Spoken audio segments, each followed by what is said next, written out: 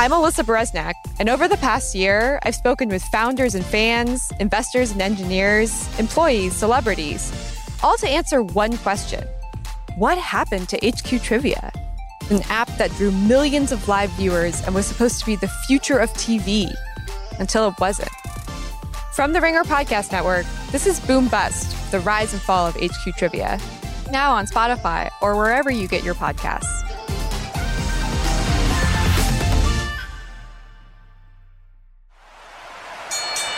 What's going on, jabronis? It's Pitch Mr. Perfect, Skylar Aston. Hey, this is Bruce Pritchard. Roast Battle Season 1 champion, Mike Lawrence. The King of Sad Stop. The Silver Lake Heartthrob. It's Trey Kirby. It's Nick Mundy.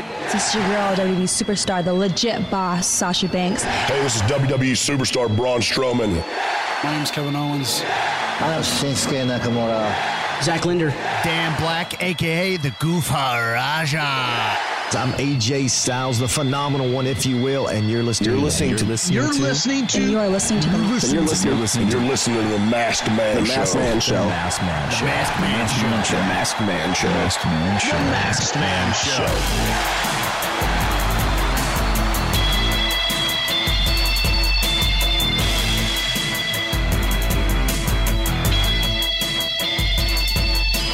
Welcome to the Masked Man Show. I'm your host, David Shoemaker. We're back again. Seem to be making comebacks more than we're making appearances these days. I'm joined by my favorite guest of all time, the King of Sad Style, Dan St. Germain. How are you doing, Dan? What an intro. Holy shit.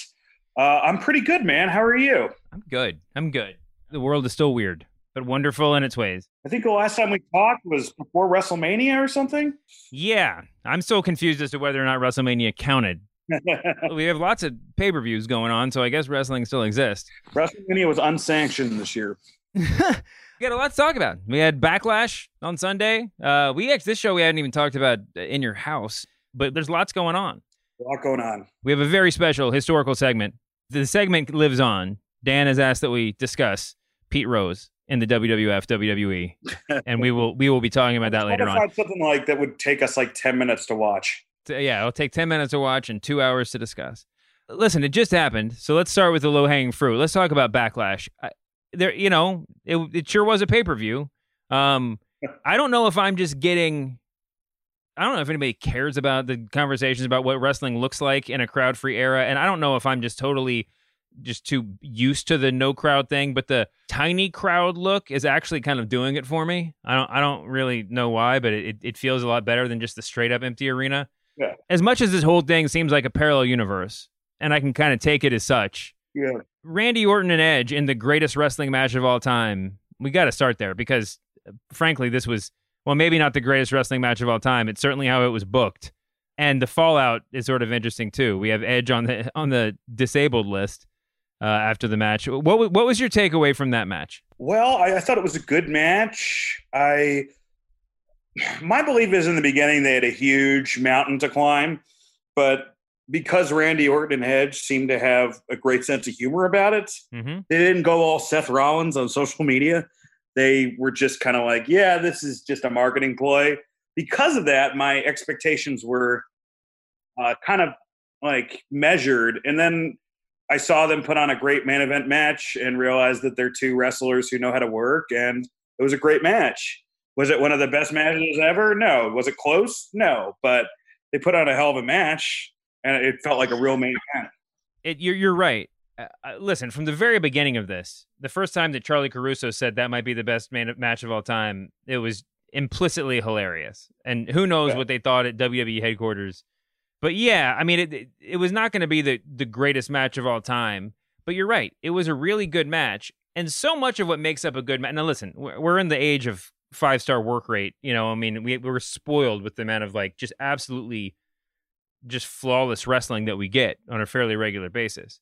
But there is a sort of sliding doors aspect to this. We're like, if Edge had never retired and if a couple of things had changed and Randy Orton had been the John Cena of his generation, we're not that far away from a universe in which this match would have seemed like, holy shit, I can't believe it's happening. And the response to the match would have been better just based on those two wrestlers being incrementally more significant. Am I crazy? No, I agree with that assessment for sure. It was a good match. It was a good match. But the fallout was really sad because Edge apparently tore a tricep. And not only did he tear a tricep, but he tore it reportedly in a reshoot. Like they had already finished the match and like reshot a couple of spots or something. An injury like that, I mean, you're getting that from most likely you're getting that because of your age and whatever he's taking so he can be in the ring. It's not like, a Foley bump. Like he could have had that. He could have gotten that bump. I mean, I don't know what bump it was on, but it's like whenever you see like Triple H or Vince when they tear their things and it seemingly happens out of nowhere. Yeah. If he is using any growth hormone, which I'm not saying he is or he isn't, then you become more susceptible for those type of injuries. By the way, I don't give a fuck if he is. I mean, he's a 47-year-old man wrestling. He should take whatever he needs to take. Agreed. It's not a legitimate competition. So this is not me taking a stance on steroids. But, when you get older, it's just it's just things can happen a lot quicker and a lot less, almost less dramatically. All these wrestlers are sort of ageless in a way, It's like until you, especially when you come back looking like Edge does, it's almost like barely any time passed between his retirement and now, but it was a long time, and he's a lot older. There's also like the Randy Ortons of the world who just keep going out there looking great and working and stuff, and you don't really think about time taking its toll until it just like bites you. It's tough too with Edge because Edge's style, relies so much on that flashy, like either really fun like aerial / power moves or hardcore matches, none of which are great for a guy that's getting older. And it's hard, like I really like the Undertaker Roman Reigns Backlash match. They highlighted that on the last ride. It was Extreme Rules. It was them versus Drew and Shane. But the reason that match was good is that Undertaker was tagged in for whenever they got the heat on Roman, and he was tagged in for the comeback spots. I don't know if Edge in that role, I guess he does a couple of spears. I don't know if he works the same way in that role. Like you want to see Edge have the matches that are a long time. Undertaker, you kind of just want the entrance in the tombstone at this point. It's true. We can talk about the last ride if you want. The Undertaker sort of bristles against the idea that he would just be like a two-trick pony. I remember after his John Cena match, I was just like, okay, the best thing about this match is that it sort of charts the course forward for like another 5 or 8 years of the Undertaker, right? I mean, we can keep doing this exactly. That's enough for us, and it wouldn't be the same for Edge. Now, his style has evolved some, and I'm sure that over time with age, he's going to have to adapt a little bit.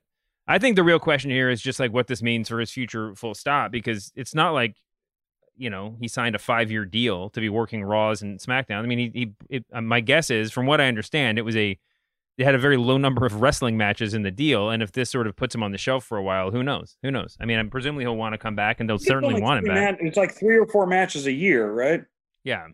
The first thing I heard was it was just 5 matches total, and so I assumed there's he ended up doing something different, or there was an option on it or something. But like, it sucks, anytime somebody gets injured at that age in any sport, even with something like a tricep tear, there's that time off leaves you a lot of room to reconsider. But anyway, I mean, I assume he'll be back, and I think he'll be back for next year's WrestleMania.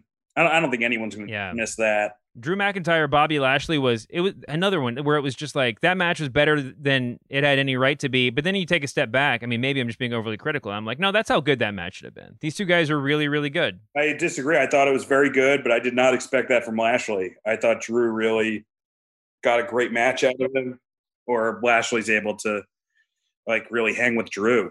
Yeah, I think that's the way I felt too. I mean, I think it's just like if you go back.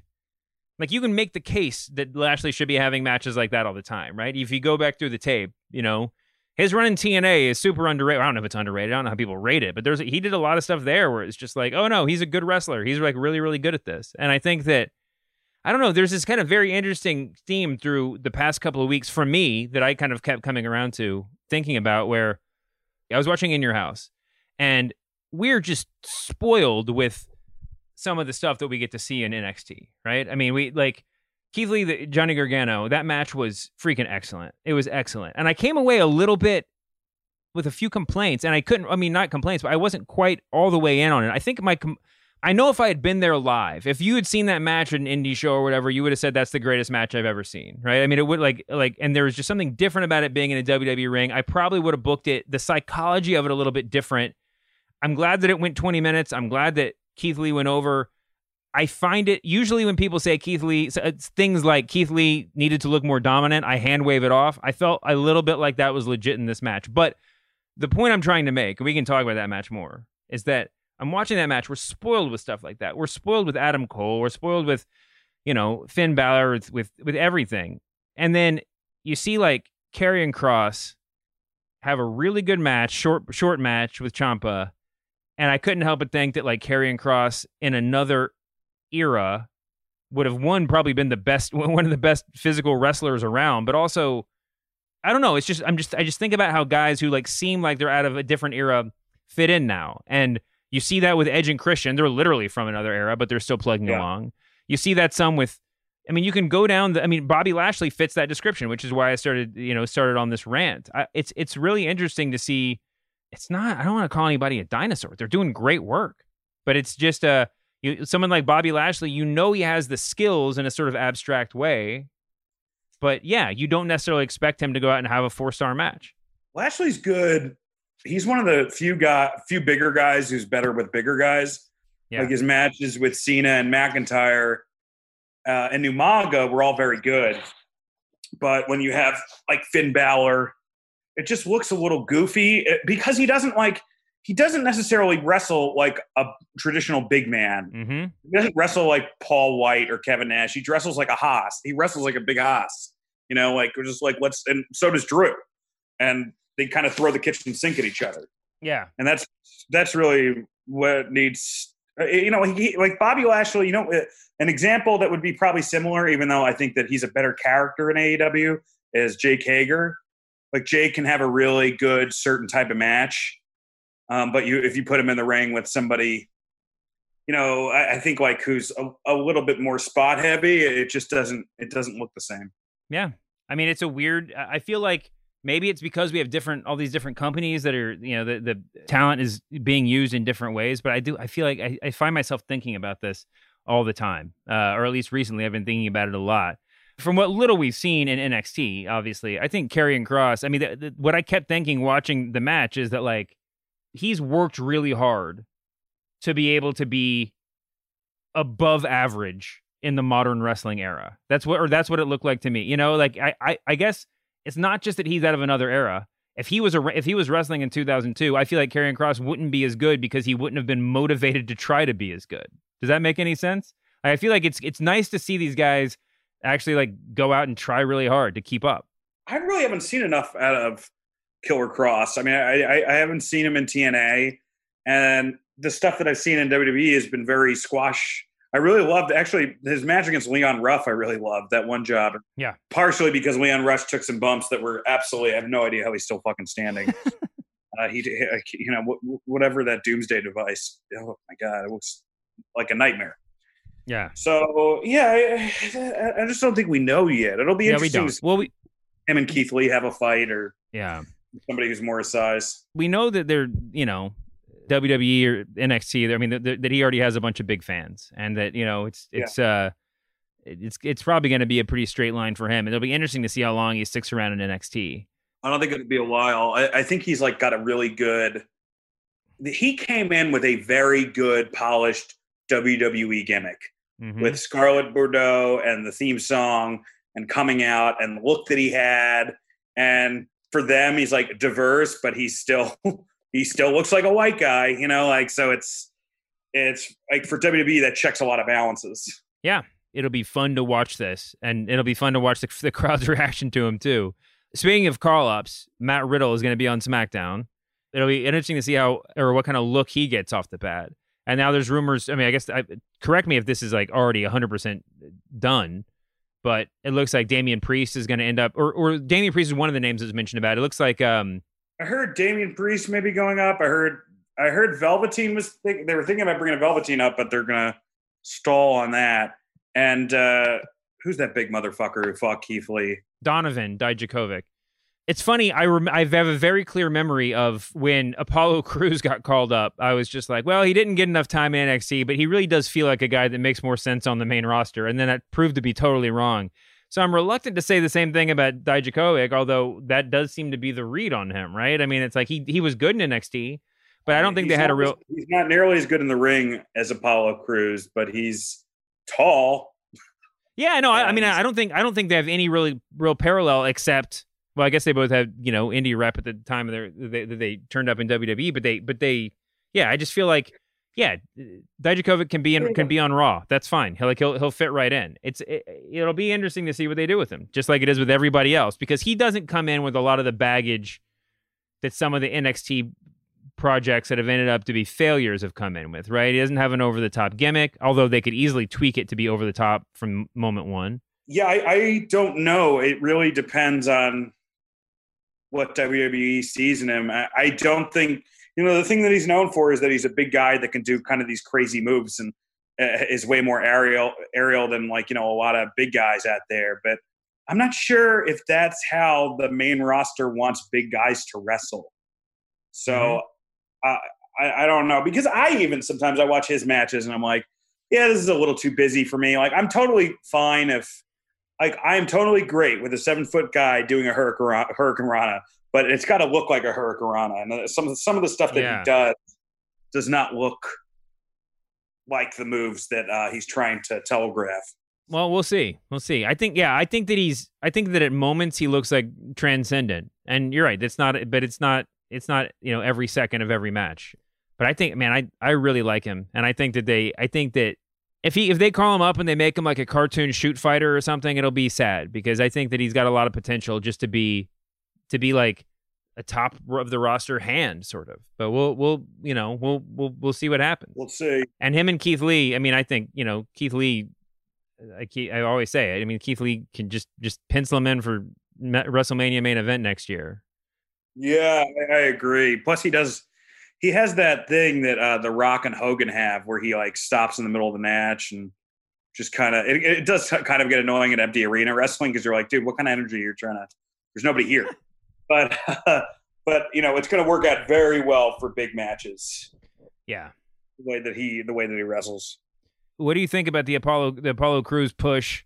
And do you think that's going to, well, I mean, oh man, here's the thing we got to talk about. Sorry. Oh, Paul Heyman? Yeah, I was going to say, do you think it's going to continue? Paul Heyman got kicked out, got removed as head writer or whatever, producer of Raw. Yeah, anybody who's like, what the fuck happened to Paul Heyman? Like, dude, he's gotten the best deal ever. He doesn't have to break his back anymore, and he's still signed to the company because they're afraid he's going to go to AEW. Like, you can't get a better deal than that. Yeah, I mean, just in general, I mean, if you're not fireable for whatever reason, and listen, I mean, just in terms of his value as an in-ring performer, I mean, as a, on the microphone performer, he's sort of bulletproof. So yeah, I mean, if he got a raise to be the, if he got a raise to be the producer of Raw, and he's probably still making that money now, even though he's just a performer. I mean, he's in a good seat. And clearly, he's got a lot of people's respect. His voice is respected. It's kind of crazy, though, just in the abstract, that I felt like Raw's been really good. They've definitely done a good job of elevating young talent, because they didn't get left for the whole shit ton of it after the brand split, and especially after AJ left for SmackDown. And I don't know. I mean, to make any decision of that level during the situation we're in right now just seems sort of crazy, right? I mean, how do you judge the success of anything that he's doing without hearing a crowd respond to it? Well, I mean, I think the biggest change that I saw this past Monday, and why this past Monday, in my opinion, was a better show than the last couple weeks, is they didn't do nearly as many matches that went 3 segments. Like I said this on a podcast yesterday. I love Aleister Black and Apollo Crews, but neither of them are over enough to be in a match that's 3 segments. Okay. And kind of Pritchard, reset, give everybody something, have something to hold on. What they missed is, they miss building new stars, and that's going to come to bite them in the ass. It always does. But as far as this is concerned, I mean, I thought it was a pretty good show. I think that, really the reason the show changed didn't really have as much to do with Pritchard as it does with Vince. Vince is the one who fought for a lot of these changes with Paul. And I'm not really talking about the wrestlers that he wanted to push, but as far as, I want this to be 3 segments. I want this to turn this into a tag match. Vince was the one pushing for all of that. So now he's like Heyman's kind of an, he's an easy scapegoat. Yeah, it's just sort of befuddling. I mean, even if you had minor, I mean, I'm sure who knows what their relationship was like backstage? Who knows the level of disagreement? But the scapegoating is just so obvious that I don't know. It just seems a little. It's a head scratcher, right? I mean, you already let Bischoff go like 15 minutes after they hired him. This was their big announcement, and then in the middle of the pandemic, when you're out there wrestling in front of 15 NXT trainees, you just fire your head writer. I don't know. It's and maybe it's just I love Bruce. He's a really nice guy. Every time I've interacted with him, I really like him, and I love Bruce. And I think that he's a great creative force. I have faith in what he's going to do. So it's not a knock on him at all. Not really Bruce or Paul, and I think that that's whoever they put in. If they fucking dusted off Vince Russo and brought him back to be the head writer, God forbid, it's Vince McMahon's call more so than any other company. So whatever you don't like on TV, that's Vince. That's not. I mean, maybe, and from everything I've heard from people that work there, Heyman was not the same guy as the last time, as far as dying on every hill. Mm-hmm. He was just a guy who was doing a job. And, and maybe that's, if I had to complain about anything during the Heyman run, it would be that he didn't take more chances but it's impossible to do that. It's impossible to do that with that guy at the helm. I just always think about, it's just really hard. I mean, the constraints are really hard. We can all come up with great ideas about the way they could change it, but the things that you just are hidebound to in terms of the structure of the show, the length, the commercial breaks, everything else, and just the general expectations of the fans, and clearly Vince McMahon's input. I mean, it seems that you could have the most brilliant booker, the most charismatic voice in the world back there, and I think it wouldn't feel like an earth-changing difference. So, I mean, I guess that's why I just really appreciated what Paul Heyman was doing. It also makes me now doubly nervous for Drew McIntyre's future, because I feel like he's doing really well. Not just because he seemed to be a Paul Heyman choice. No, he's a Vince guy. I think he'll be fine. Yeah, okay, but I guess more in a general sense, it's like he's been the champion through some really low ratings numbers, right? And I think we can all agree that that's not his fault. But if the axe is gonna start falling, then why would it not fall? I mean, then what would prevent it from falling on him too? It's a hypothetical. I'm not saying it's going to happen. I just think I think that Drew, and I'm not making excuses for this, but he was, his biggest moment was in an empty arena. He was a relatively new baby face that was getting over, but he was a new baby face. And the people that they had him fight, Seth Rollins, who, I actually like the Monday Night Messiah character, but it's laconic, man. It's very slow paced. And then Bobby Lashley, you look at Austin, and Austin's first opponents were Mankind and then a red hot Kane, all building to a SummerSlam opponent with The Undertaker. So, I think that you need to have those people to beat right afterwards. They have those people to beat for him. Yeah, the first feud after a new title win is always precarious. It just always is. And we can look at the, Daniel Bryan versus Kane or whatever and say, oh, that was a terrible decision. But it's always so tough. Nobody want. I mean, and rematches get shit on too. I mean, it's just always it's a really tough. And that's sort of the breaking point for a lot of these new champions. It's winning the title for the first time at WrestleMania is a great story, but what you do after that is what really defines you as a wrestler and your legacy and everything else. And it's winning WrestleMania is the easy part. If I was them, I would have just done the Heenan thing. And, Paul was head of creative, but I would have had, until the summer, Paul Heyman, bringing out different guys for Drew to beat. And it was then it becomes Paul versus Drew, similar to when it was Heenan versus Hogan. If you don't have the top guy as a heel, then you take the top heel manager. And you have him build up guys that normally could. Because, I think MVP's done a terrific job, but the problem is that he's still not Paul Heyman, and he hasn't managed anybody like Brock Lesnar. Yeah. So although I was pleasantly surprised with the job he's done, his voice sounds great for packages. He just wasn't in the position to help Drew out. I agree. And listen, you're preaching to the choir. I grew up watching, that kind of thing all the time. That was WWE. They did that. And Jimmy Hart did that in Memphis. There's a long tradition of like Skandor Akbars of the world who are just, they're more reliable employees than the freelance wrestlers or whatever. But they can get so much heat, and it can be so effective. And especially if then the long term chase and all those sort of becomes. Well, we saw it with CM Punk and Heyman way back in the day. But you got to get your licks in on the manager eventually. But I don't think that's necessarily a make it or break it sort of thing. I agree. That's a really smart idea. They could have done that. They should have done that.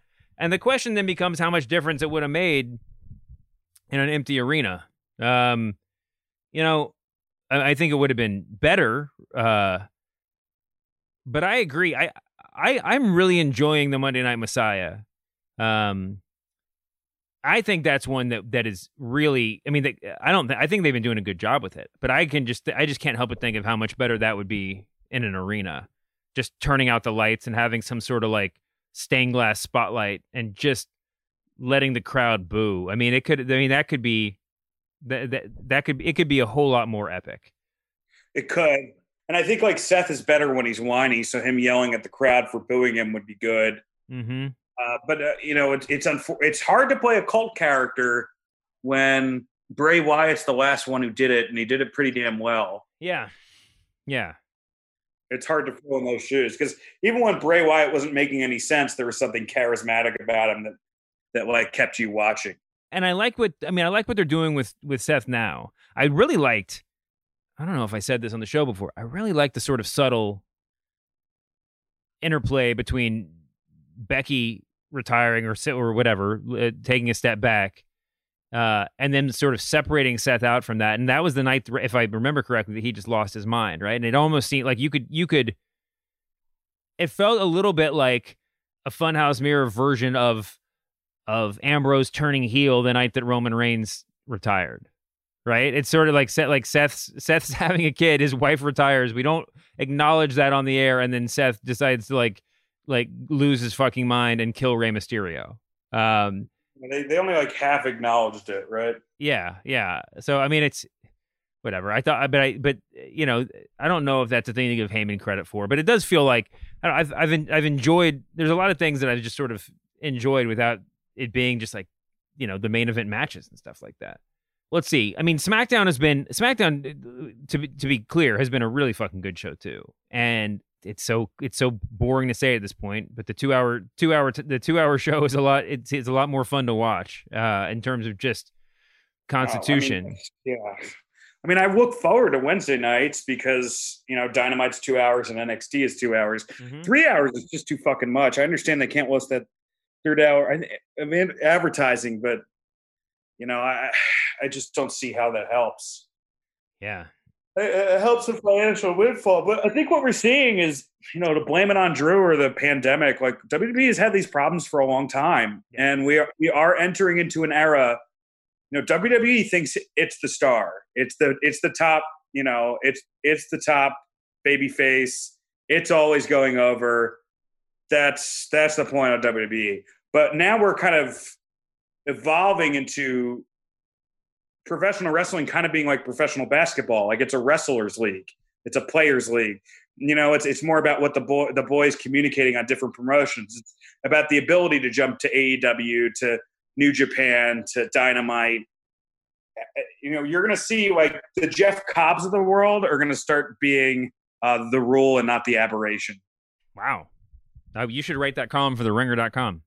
The pandemic is going to, in some ways, kind of puts a damper on it, right? I think just not in, I think in practical terms, you're probably not going to see as much of, even though WWE just straight up fired a bunch of dudes who had just signed contracts.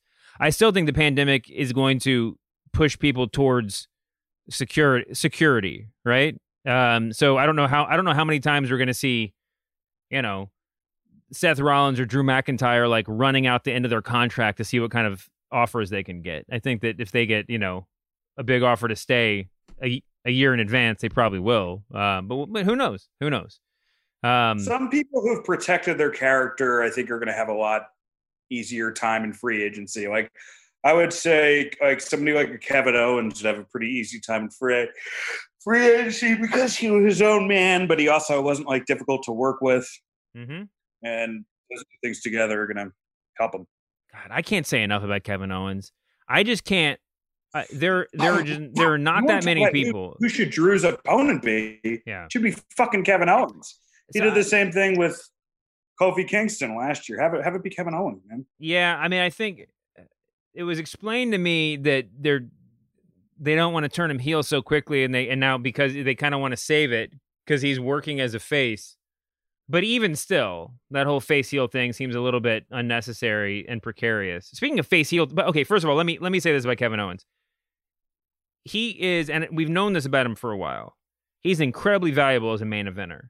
I think he has, in some ways, even more value than a lot of other guys who are kind of above him on the totem pole because he can elevate a mid-card feud like nobody else. And it doesn't make it when you watch Kevin Owens feuding with Zelina Vega's crew, it doesn't feel like a mid-card feud. It feels like a sub-main, like a secondary main event. And that is a thing that there's some dudes that if you take them out of the main event, you just kind of ignore them, or you can kind of put them on the side because it feels like they're slumming it until they get called back up. But Kevin Owens never feels that way. And you saw that before he was in WWE. I mean, he could always pull that shit off. And I think that's incredibly valuable. And man, I mean, I just love watching him. Even when I don't enjoy, even when he cuts a promo that I'm sort of like, and when he's a babyface, there's more of those than when he's a heel. But I just love watching him. I really enjoy everything that he does. And he's real good. But speaking of the weird babyface heel alignment, if they were there's a lot of people who have suffered because of the lack of live crowds. I think you could probably make the case that if anyone's benefited from the lack of live crowds, it's Braun Strowman, because I don't think there's any way that the crowd wouldn't be cheering The Miz and John Morrison if they were in front, if they were out there in arenas. I mean, who knows though, man? I mean, like, that's a guy we forget that guy was super fucking hot. No, I don't mean this is a knock on. I don't mean this is a knock on Braun at all. I just mean The Miz and John and John Morrison have just been operating at such a high level in terms of like the kind of people that like the loud Monday Night Raw fans would be ironically or non-ironically cheering. Like they would be so over in front of a big crowd. Yeah. But you're right about Braun. I mean, he's great, and it's a, I know that he was sort of an accidental champion right now, but he's a perfect one. He's a perfect sort of placeholder. He's great, and this is a sort of great sort of, lemons out of lemonade placeholder main event feud for SmackDown. I think they're doing just magnificent stuff with it. I mean, I don't even know what else needs to be said. There's a lot of talk about the Asuka Nia Jax finish at Backlash and how apparently that was changed the day of or something. That Asuka was supposed to win clean. They changed it to a double count out. She ended up winning the next night and on DQ. But like, I don't know. It seems I don't know that anybody like this listening to this would possibly disagree. It makes so much more sense for Asuka to win cleanly. And I don't know, and I don't even think it hurts Nia in the slightest. When you're a monster like that and one of the few monsters of the division, it only takes 5 seconds to recharge. So I don't know. I mean, it just feels. I don't know about that. I mean, if that was the case, then Big Show would be a new monster heel each time, right? Yeah, you're right. But it's not just perception. It's also about the push, right? I mean, I just think there's a huge value in Asuka looking great, looking dominant right now. And I don't think she should have won cleanly, but like, or she didn't need to squash Nia, but like it's I don't know. It's an interesting decision. I'll say that. I feel like the mission should be really building Asuka up right now. And I don't maybe it'll all work out. Maybe she'll end up looking better than ever after all this. That was an interesting way to start. Maybe it really just depends on where Vince wants to put Charlotte. Right. So Charlotte lost the NXT title. in your house. Title. In a hell of a match, man. Yeah, great match. Io Shirai is your new NXT Women's Champion. She is incredible. I mean, she's just so great. She's working so well before as like a pure heel, and we'll see how that goes. But she's just incredible, and that's I don't know, man. I really enjoyed Charlotte's stuff in NXT. I know that's an unpopular opinion. I guess it was more people were down on the overabundance of Charlotte on all the shows. But yeah, I guess I guess she'll just end up on Raw. That'll be her final resting place. Is that that sounded wrong? Do you think we're just gonna have Charlotte on Raw in the near future challenging for the title there? Yeah, if it's a final resting place for a wrestler, it's usually a Best Western in an indie promotion. At 5 a.m. Oh my God, I was so trying to avoid that. Thank you, though. Yeah, I don't know. I think she's a hell of a talent that they don't need to have on 3 shows a week. Is she? I didn't mind her. It was a little weird about they did kind of bury Rhea Ripley, but she's been the champ and she's also super young, the best man. wrestler in the company, so who cares? Yeah, Rhea Ripley's very young still, right? I mean, what matters is, and I know this is not satisfying for anyone that's a big fan or that disagrees with the booking or whatever else, but just to sort of be ensconced in the main event at that age is enough, right?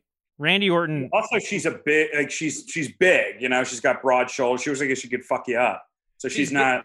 She's big, but she's got to stop doing those power moves, those like pump handles off the second rope on Charlotte, because it doesn't look compelling. It doesn't look convincing at all. But anyway, that's a minor nit. Rhea Ripley is a super duper star in the making, and I don't think, I think just establishing her as a main eventer, it doesn't, it's not going to be a straight line for everybody. I think that I think that she's already earned a lot of value from what she's done so far, and I'm sure she's not going to be far away from the main event. It'll be interesting too to see how more so. I said this on another podcast yesterday, but what the fuck happened to Bianca Belair? Put her in a prominent role. I mean, she's great in the ring. She can fucking talk. She's got a ton of presence. Why the hell is she just, gathering dust? I have no idea. And again, if you wanted somebody to, if you needed somebody to be in that Nia Jax spot, I mean, why not her? It seems. Or even I'd rather see her feud with Natalya or Liv Morgan or something that's a little different. Totally. Bianca Belair is really good, really, really good, and you're right. I don't understand how they're not doing anything with her. I really don't understand how. We just shouldn't be saying why aren't they doing anything with anybody on a 3-hour show that is lacking in main event stars. It's kind of crazy. Everything that they do. I mean, I like a lot of the decisions that they've made, but you're right. She should be out there feuding. She should be in one of those spots. That's without a doubt. Hopefully they have plans that explain that, but who knows? Because I was just looking at pay-per-view schedule, and there was a couple pay-per-views in a row in 2019 that Drew McIntyre wasn't even on. So. I don't necessarily think that they've got no plans for Bianca. Sometimes they literally just don't have a spot. It's not like them just saying, I don't have a spot, and it's because they stink. They don't have a spot for that type of character. But yeah, if she's not in some sort of at least TV feud by November, I'm going to be very suspect. Yeah. All right. Before we talk about Pete Rose, let's take a quick break. If you've been dealing with acne, redness, dark spots, or wrinkles, finding treatment that works can be complicated. You need skincare that actually performs, but getting started can be overwhelming. Thankfully, there's a solution. Roman makes it convenient to get customized prescription skincare that really performs. Just grab your phone or your computer, complete a free online consultation, and you'll hear back from a U.S. licensed physician within 24 hours. If appropriate, a doctor will prescribe a custom blended treatment based on your skin type and priorities. You'll receive your custom skincare treatment with free 2-day shipping. You'll also get free unlimited follow-ups with your doctor if you need to make a change to your treatment or you have any questions. With Roman, there are no commitments, and you can cancel anytime. In celebration of Men's Health Month, Roman is offering $20 off any new treatment during the month of June. Go to getroman.com/maskedman for $20 off any new treatment and free 2-day shipping. That's getroman.com/maskedman. Eligibility requirements and additional terms apply. We're recording this on Wednesday, so NXT and AEW are going to get the short shrift because I'm waiting for the new episodes and everything. But let's talk about Pete Rose, one of the greatest baseball players of all time, in a just super bizarro netherworld. Ever since he kind of got booted from got disqualified from the Hall of Fame for betting, decided for money. He still gets a pension, right? I have no idea. But for whatever reason, decides to say yes to Vince McMahon when he calls, and appeared on what was his first? So his first appearance was WrestleMania 14, in Boston, where he went out and cut just one of those great heel promos that only a celebrity that only understands wrestling 75% can cut. I rewatched all of it last night, his whole journey in WWE. I found 4 appearances that he had. I think that's right. I think it was just 4. I think it was 4. There was WrestleMania 14 where he got powerbombed by Kane after he shat talk Boston. Then he got his ass kicked in a chicken costume. No, he got his ass kicked in a chicken costume. Then he had somebody dressed as a chicken attack Kane, and he was really the guy behind it, which was that was all of Dean Ambrose's and the Miz's program. And then the fourth was him just being backstage, and I guess Kane being in his dressing room and beating him to death because we never heard from him again. Yeah, it was one of the great running jokes, right? I mean, it was WrestleMania 14. He came back in the chicken costume at 15. 16 was the fake chicken costume, and then there was a little bit of time off. But he took a bunch of tombstones, choke slams. He took a Rikishi stink face. He got inducted to the Hall of Fame. I guess that makes 5, and then he made a comeback after. I mean, he made one appearance afterwards. He got into the Hall of Fame. Yeah, Kane inducted him into the celebrity wing of the Hall of Fame. He was the he was the first inductee in the celebrity wing. It was and I think that was, I mean, at the time it was this big build up because he was actually getting into a Hall of Fame, right? I mean, and that sort of the birth of the celebrity wing was always on the back of Pete Rose, Pete Rose's inability to make it into his proper Hall of Fame. You know, it's funny because the first time Pete Rose's bookie, guys, for the entire run. It's funny because the first time that he showed up at WrestleMania 14, Pete Rose came out, cuts this ridiculous heel promo, just shitting on Boston baseball fans. I mean, it was it was effective, although they kept cutting to crowd shots where people seemed to just kind of be laughing along. Like they gave him a warm welcome, and then even though there were lots of boos, it was like people were appreciating the gimmick and were sort of booing with a smile on their face. He loved it too. He loved every second of it. Oh yeah. There was in between his insults, he was going, "Oh yeah." It's like, and then Kane, that's a guy who understood. I mean, imagine the best heels in the world are the ones that have a reason to do what they're doing, right? And is there a better reason that at WrestleMania 14, so this is like Kane versus The Undertaker, that right during this time, I believe it was was it right when Mark McGuire and Sammy Sosa were in that home run? So he must have known there were steroids all over all over baseball. And he's like, fuck it, it's all work. I got kicked out of the Hall of Fame, and I didn't do any steroids. Yeah. I bet on my own team. It's a work. Everything's a work. Fuck everybody. And that sort of everything's a work, fuck everybody turns you into the perfect heel. It's true. It was really good. I mean, speaking of, we always complain that they don't need to have people don't need to be over the top faces and heels, but they did rely on Kane to come tombstone Pete Rose after that heel promo, even though Kane was the heel in the match he was about to have. I guess it probably would have tarnished The Undertaker's reputation to get involved at all with Pete Rose. Yeah. Also, there was the sort of Big Red Machine crossover, right? Did they talk about that out loud, or was that just sort of the implied? Anyway, that was on the last one. He talked about it. He was like big. He's like, I'm the real Big Red Machine. Yeah. And then he shat all over San Francisco because he was in San Fran. I think that the real takeaway is that Pete Rose was awesome. That's like the perfect way to use a celebrity. You got to get somebody who's like that perfect level of like self-aware, but with a total lack of self-awareness. I don't even know how to describe it.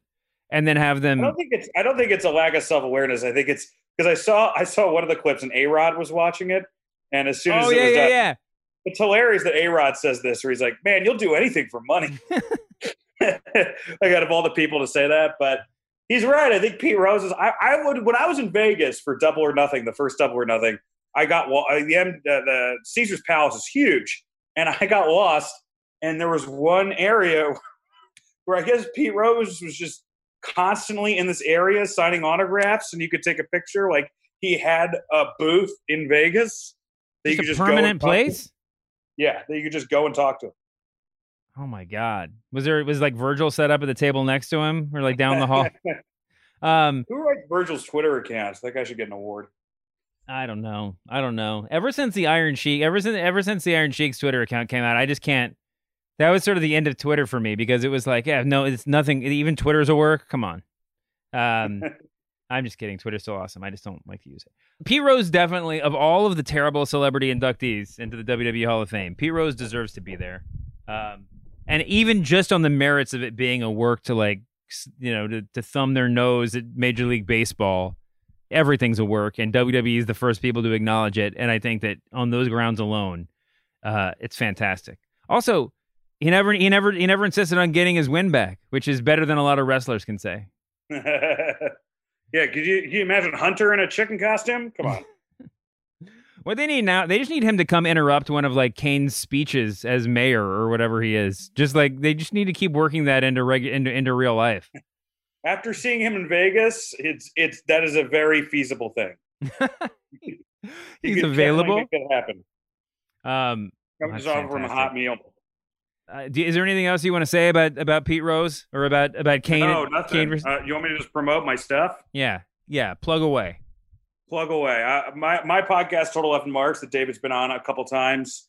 It's on the All Things Comedy Network. We actually just signed the Robert Karpelis, who's a free agent, or Karpelis. Sorry, I always fuck up the last name.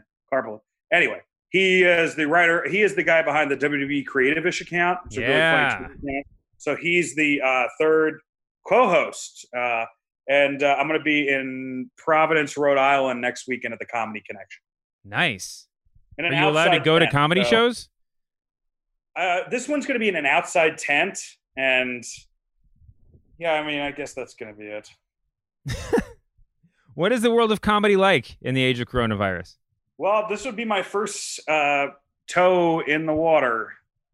I'm not really sure. Like my comedy, I've done shows that are like this, and I've done some writing, but, there really isn't going on stage anymore. I mean, some people are doing these, like, truck stop shows, and God bless them, I'm kind of doing the same thing. But as far as, like, me doing any of that shit for no money right now, it's going to be really hard to get me to do that. Well, that's the sort of attitude that all of our listeners need to have. It's a wild world that we live in. So I appreciate professional wrestling for being here, giving us a little respite from all the craziness, and I hope that this podcast is fun for you guys to listen to too. Oh! Before I forget, 7 years ago today, Mark Henry delivered his retirement speech in the pink blazer. So let's all remember that. Go back and watch it. There's your moment of zen or whatever for the week. That's one of the greatest fake outs of all time. I mean, just one of the greatest wrestling moments of our lifetime. I don't think anything will ever. I mean, that might be like the last time that we were ever fooled. That we're going to remember that as being the last time we got tricked. Surprised. Yeah, the last time that we got tricked by a pro wrestling angle. It's so hard to do it anymore. We've already like fantasy booked everything in our head. Anyway, congratulations to Mark Henry for making me feel like an idiot, as he often does. Thank you, Dan, so much for doing the show. Jim, my beloved heel producer, thank you for recording it. Thank you to The Ringer. We will be back here next week, I swear, humanoids. Oh, by the way, apologies, as always, to John Moxley. Let me take that again. Apologies, as always, to John Moxley. We'll see you back here next week, humanoids. We are desperately out of time. The tape machines are rolling. We'll see you next week on The Masked Man Show.